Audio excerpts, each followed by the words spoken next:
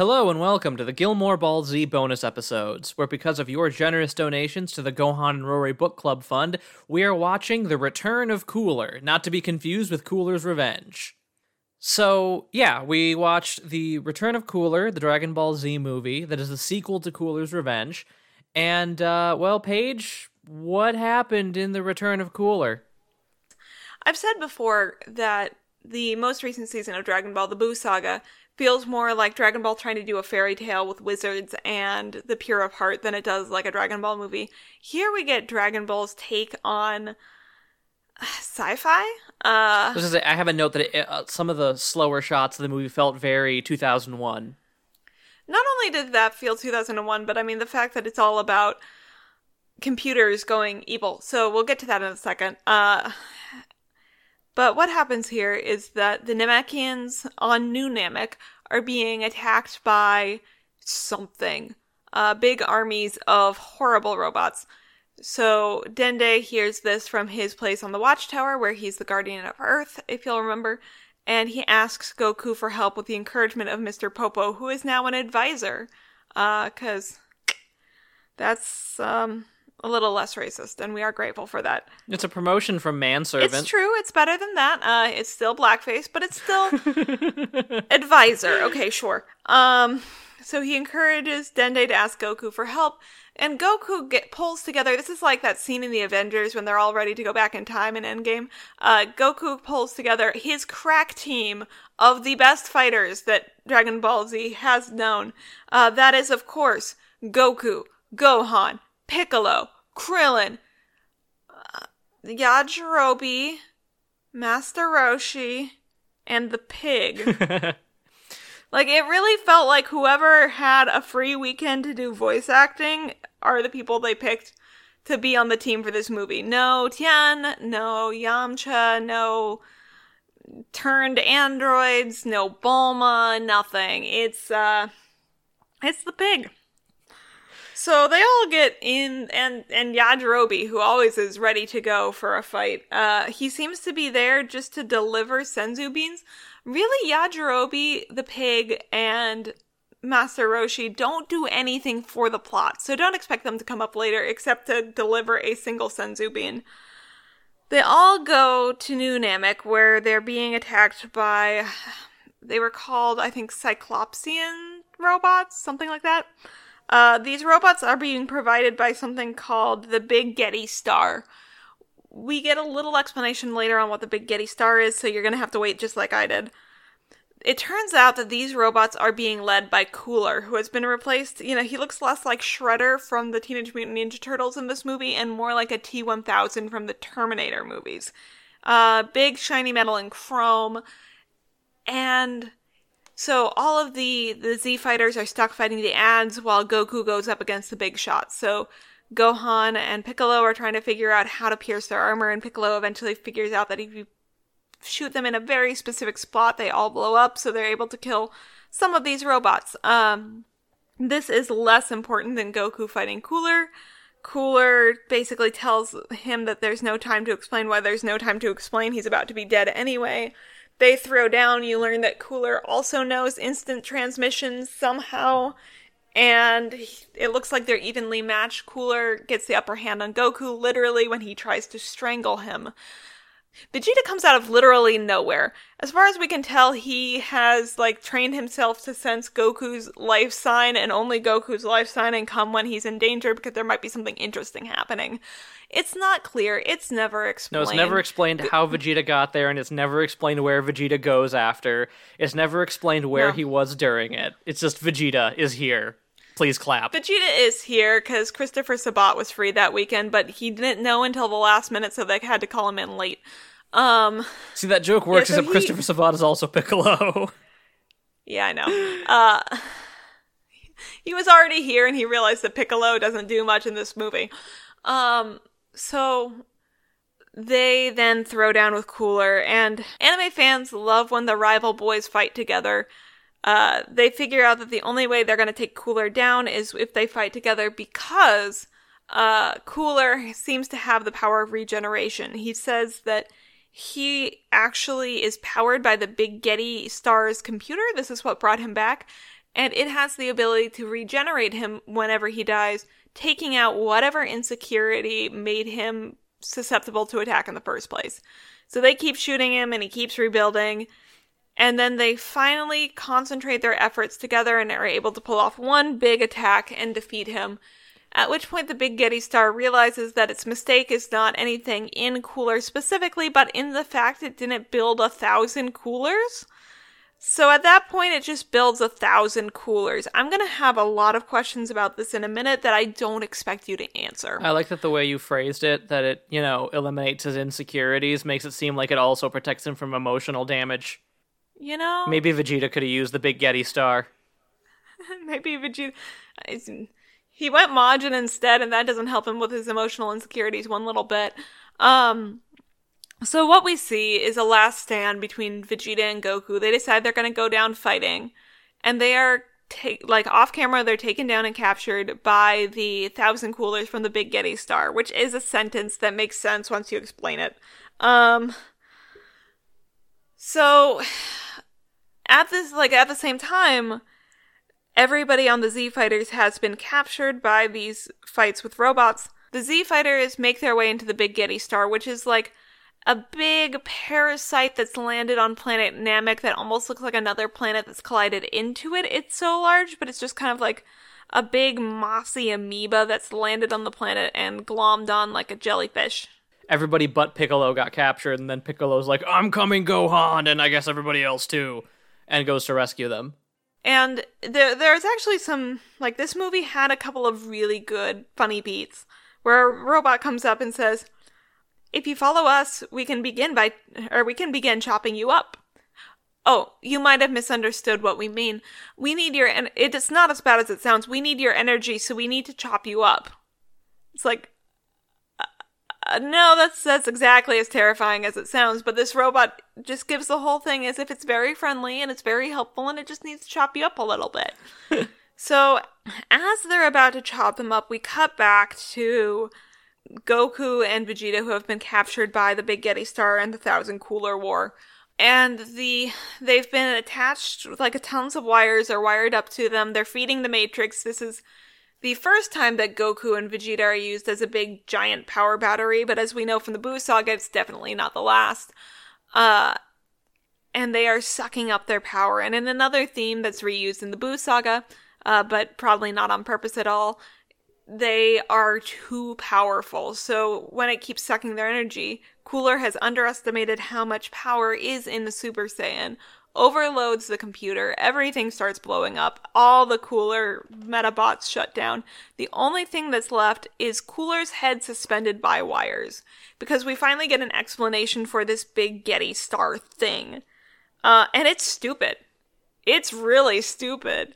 Apparently, there was a chip that was blown up in a spaceship somewhere floating through space. Where that chip came from, nobody knows. And why it functions like this, nobody's clear. This chip floated through space until it became sentient and made itself a body, and then started pulling in other things, including Cooler's head that was floating through space after Goku killed him. It absorbed his head, at which point he became the sentient personality of the Big Getty Star. He is running the show. His head is suspended by wires in the middle of a big control room. And that's what the Big Getty Star is.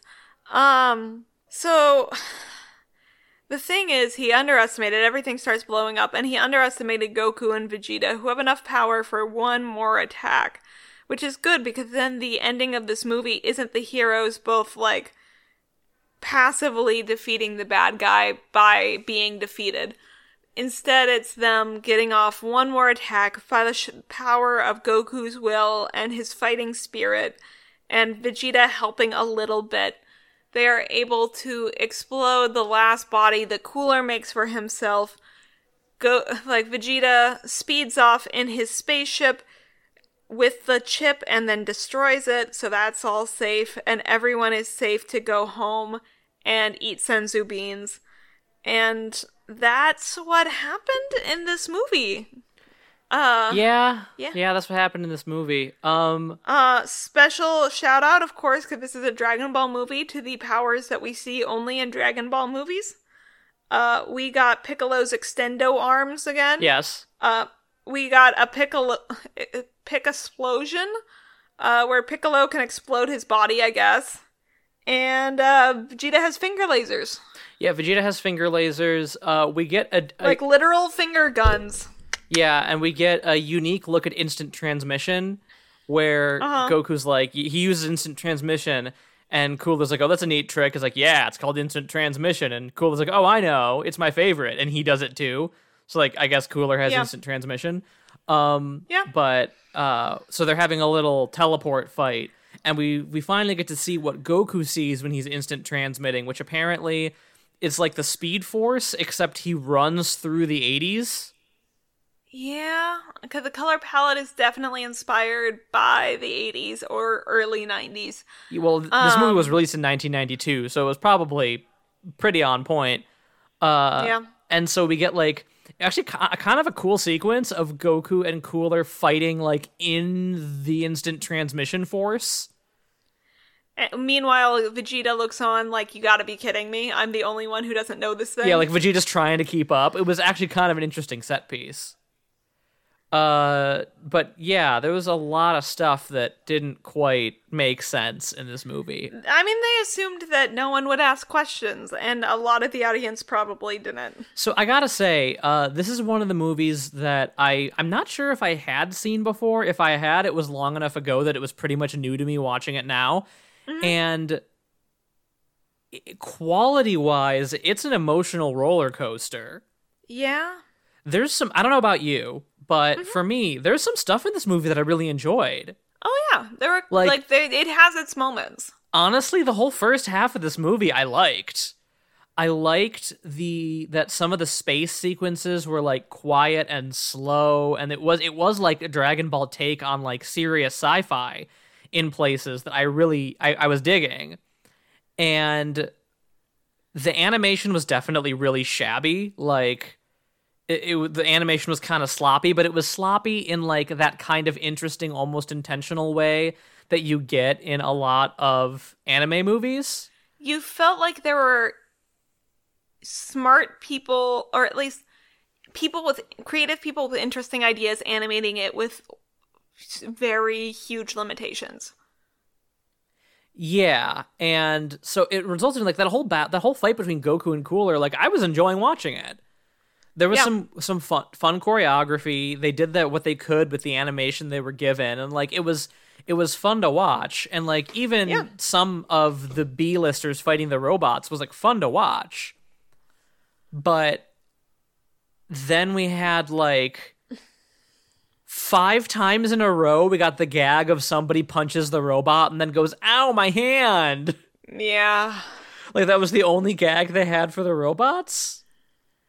And, like, I really, really liked the dynamic between Goku and Vegeta in this, and we can talk about that in a minute. Mm-hmm. But also, like, it kind of felt like the script fell apart in the last act. Yeah. Because as soon as Goku and Vegeta wake up on the Big Getty Star, it just kind of felt like events happened. And it didn't quite feel like Dragon Ball. No, and like the movies are a place to experiment with stuff that isn't quite Dragon Ball, so like that I can give a little bit bigger of a pass to. But I mean, not even like in terms of genre, but like how it used Vegeta and Goku felt weird. Yeah, well, and just like I dig the idea of he tries to drain Goku and Vegeta's energy, but it ends up being too much for him. Like that, it reminds me of the bit near the end of Gurren Lagann when they're stuck in the hyperdimensional labyrinth, and it's like, oh, we're draining all your spiral power, and Simon's like, okay, I'll just put it out faster than you can drain it. Like, yeah. I like that brute force got them out of a complicated situation in a way that makes sense, but it happened so quickly. Like, it happened almost immediately after they were captured. There was no dialogue about it. It almost seemed like Goku and Vegeta did it on accident. Oh, it 100% seemed like they did it on accident. I just assumed they did it on accident. Yeah, we're like, I feel like with a little more care, it could have been that it starts to get drained, like they get drained, and they're like, oh no, how do we get out of this? And Vegeta notices something, like he notices some detail that shows that Cooler's trying to close off the power or something. And so, because of course it would be Vegeta, would notice something and go, wait, Kakarot, feed him more power. Well, and even just like there were some things that they were obviously setting up and they didn't quite... They set up early in the movie that Cooler is being regenerated by the Big Getty Star's computer. And so that's obvious, like putting the gun on the wall of like, if you're able to break the Big Getty Star computer, then Cooler will stop regenerating and you'll be able to defeat him. But this is told to Goku. And only Goku. So we don't have anyone who's smart enough to use that information. And when they overload the system with power, it's not even breaking the computer necessarily, it's breaking the entire system because it's overloaded and explodes. So you never, like, you kind of get to play with it because then Cooler's head in, on wires can't generate much of a new body, but we don't actually use the weakness that they set up at the beginning of the movie. Yeah, whereas like a different draft of this movie where it's like Goku and Vegeta trying to hold out as long as they can against Cooler while like Gohan and Krillin and Piccolo are scouring the Big Getty Star trying to find the computer. Like, that could have been an exciting final battle. But it kind of felt like all the tension in the movie deflated as soon as the, 1,000 Cooler army showed up. Mm-hmm. It's frustrating because I feel like there's the pieces of a really, really fucking good movie here, and it's just they didn't quite bring them together in the end. Well, and even just, there are a few moments that are genuinely really funny. The piece with the robot's funny. There's a moment later in the movie that I forgot to mention where they're floating, Goku and Vegeta are falling out of the spaceship and they're, gently wafting down so it seems like they're being carried on their own energy even though they're exhausted, and Gohan's like, Dad, I'm so happy to see you. And then they just into the earth because they've been falling and they just make a crater in the ground, and that worked. I laughed pretty hard at that. And just Gohan's face just freezes oh. And the thing is, it's not just this joke happened and they didn't quite know how to play it off, which sometimes happens with Dragon Ball where the humor, the idea is there, but they don't know how to execute. That was executed beautifully. Mm-hmm. No, that was great setup and great execution. Well, and even the final confrontation being Cooler's head grafted together in this haphazard bundle of wires, so he's a 15-foot tall raging Cooler robot monster was cool. Right, but it lasted all of 5 seconds. Yeah, and them winning because Vegeta swallows his pride and gives Goku the assist to let Goku get the killing blow is good. There was... You mean giving Goku a happy ending? Yes. The movie legitimately has a line where Goku's like, it's weird that Vegeta doesn't like happy endings because I think he's the reason we had one. And it's so close to Vegeta gave us a happy ending. It's really uncomfortable. It's really true. And the other thing that you didn't mention that I think could have been really interesting but wasn't is that the very last shot of the movie is when he says I wonder where Vegeta went, and it cuts to Vegeta hurtling through space in his space pod. And he has the chip for the Big Getty Star in his hand. Yeah. And he looks at it for a minute and then he crushes it. Yeah. I want to know what was going through his head in that moment. Was Vegeta thinking about using it? I mean, that would be cool as a setup later for him taking the power of the Majin and regretting crushing that chip earlier. Or something. Is the Big Getty Star in general, you're right that it's kind of a silly thing of a sentient microchip floated through some space junk. It sounds like a Power Rangers villain origin, but I kind of like it. The execution is obviously flawed, but I like the idea because it's so different than the usual Dragon Ball villain. And one thing that the movies, for all of the movies' faults, one thing that the movies are very good at is they make the world of Dragon Ball feel bigger. Mm-hmm. And the notion of there, at some point out in the cosmos, possibly centuries ago, actually they said eons ago, because they said he floated for eons. So millions of years ago, there was a civilization that was advanced enough that it was able to create an artificial intelligence that went rampant, went Skynet, and destroyed everything. And then the single microchip that had that thing had to float for millions of years, but it eventually was able to acquire enough other errant space tech to build itself into a death machine. That's interesting world building. Yeah, no, I'll admit, like, half of my notes are questions about how the Big Getty Star works. And I'm gonna get into that now. Yeah. Give me your questions. Well, because, like, the thing is, it's not even, like, necessarily I have questions you could answer, but I really regret Bulma not being on this mission. I know that there wasn't really a reason to give her this mission, but the thing is, once we find out that the Big Getty Star is a piece of tech, I want Bulma's take, especially because she's just coming off of working with the artificial intelligence that's inside the androids, especially Android 16. Because this probably happened sometime during the Android saga, even though this is a Dragon Ball movie and timelines make no sense. She is the person you want here. Yeah, if Dende is the guardian of Earth, then it definitely takes place after the androids. Right, so it takes place after the androids, before Cell. Yeah, and Bulma has been studying artificial intelligence. Yeah, Goku and friends just had a really busy week before the Cell games, because this obviously takes place right near Broly. And so, like, I'm a software engineer, but I'm not an expert in supercomputers. I took one course in college 6 years ago that I didn't pay as much attention to as I should have. Sorry, Professor Bundy. But I have a lot of questions about how the Big Getty, like, that I'm not supposed to ask, about how the Big Getty Star operates as a system.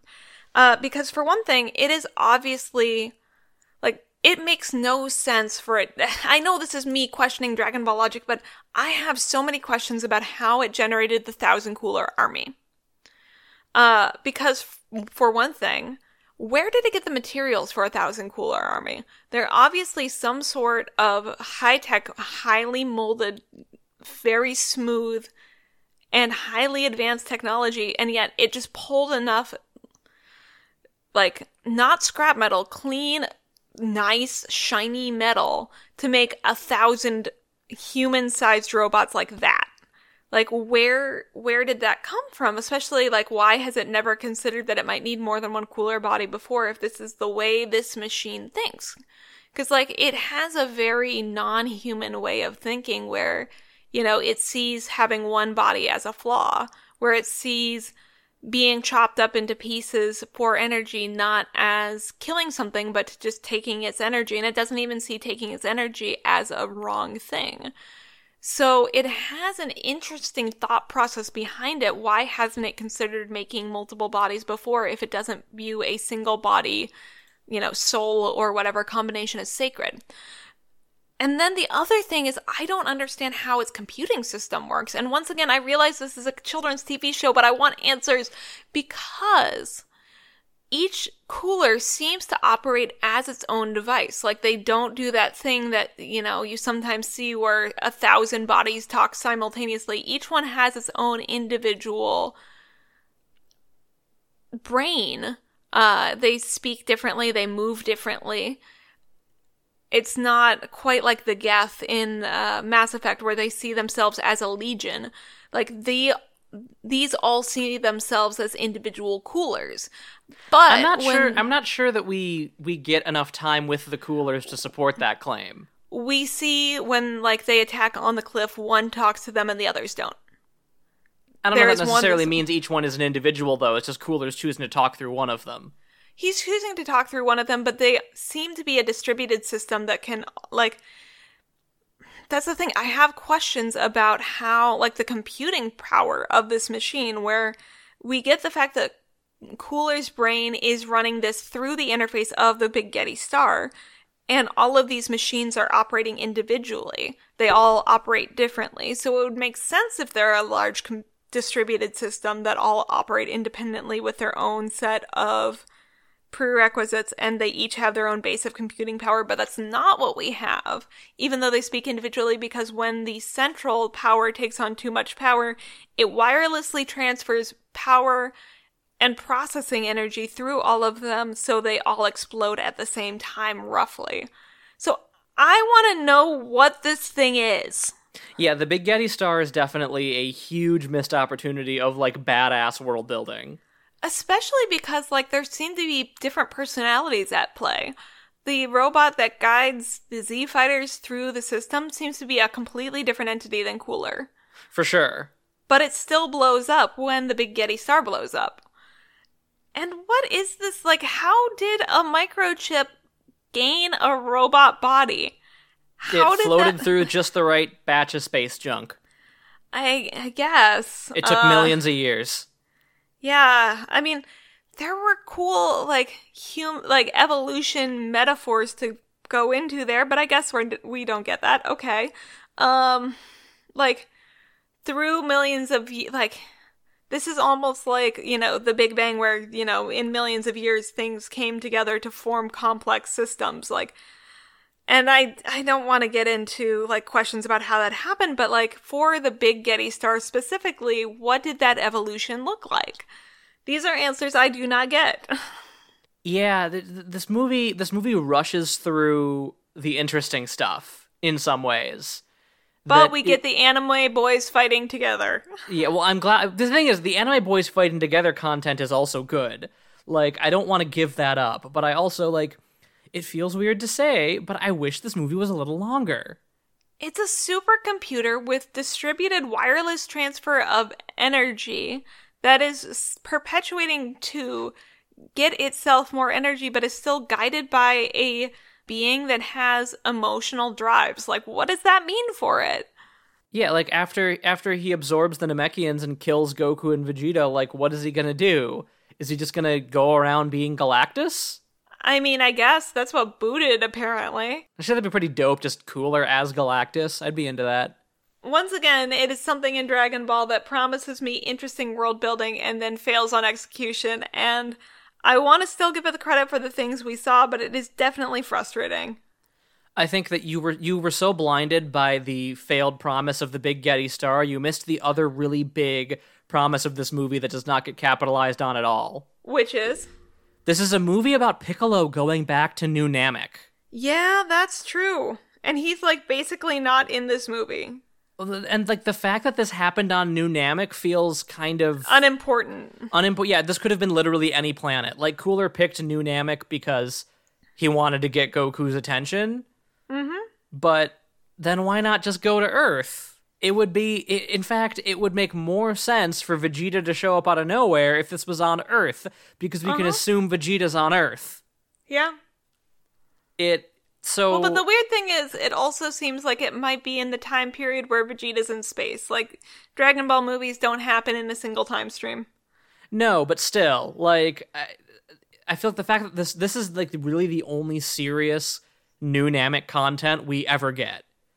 Except, like, the Dragon Ball Super manga has just doing a story arc set on New Namek. But this was the only New Namek content we got for decades.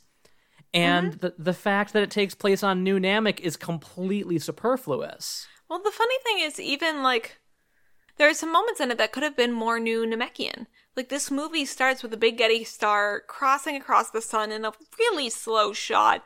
Really slow, weird way to start a movie. Anyway, this is Namek. Namek has, like, old Namek had 3 suns. Does New Namek have 3 suns? They say it's the wrong time of year for an eclipse. Is this an annual occurrence? Like, what does this mean for Namek? They kind of hint at it having its own unique properties and then don't use any of them.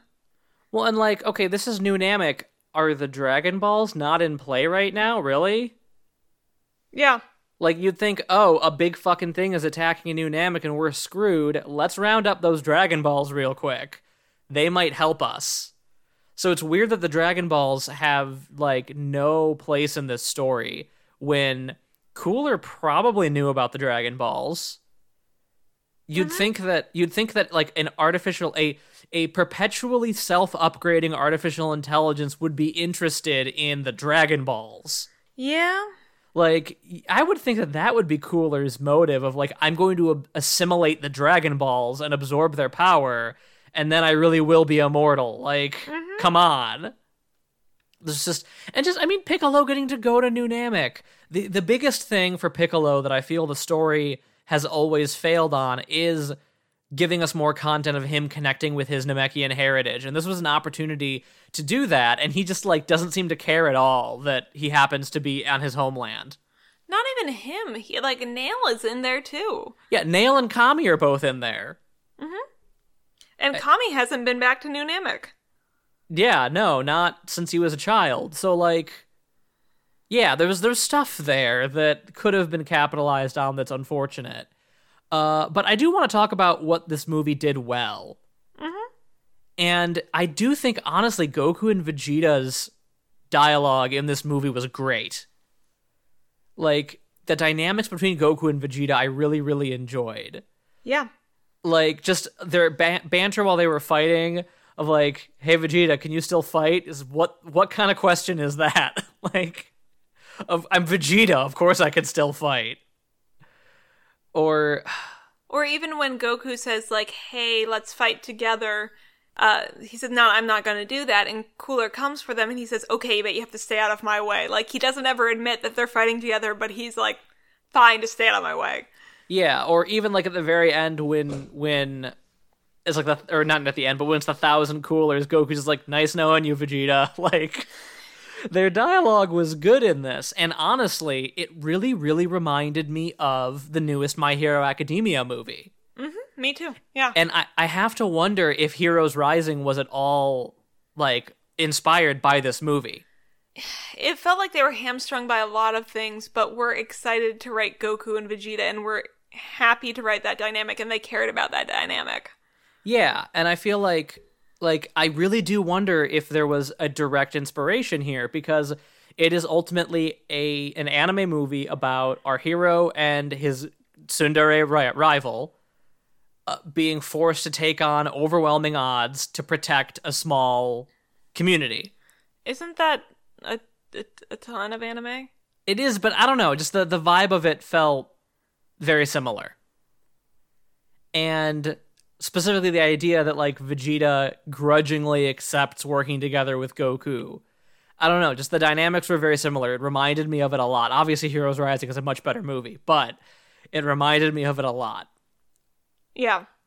So, like, that was good, and like you said, some of the humor landed really well. I wish the other supporting aspects of it had worked. And, like, I just like Cooler as a villain. He's fun.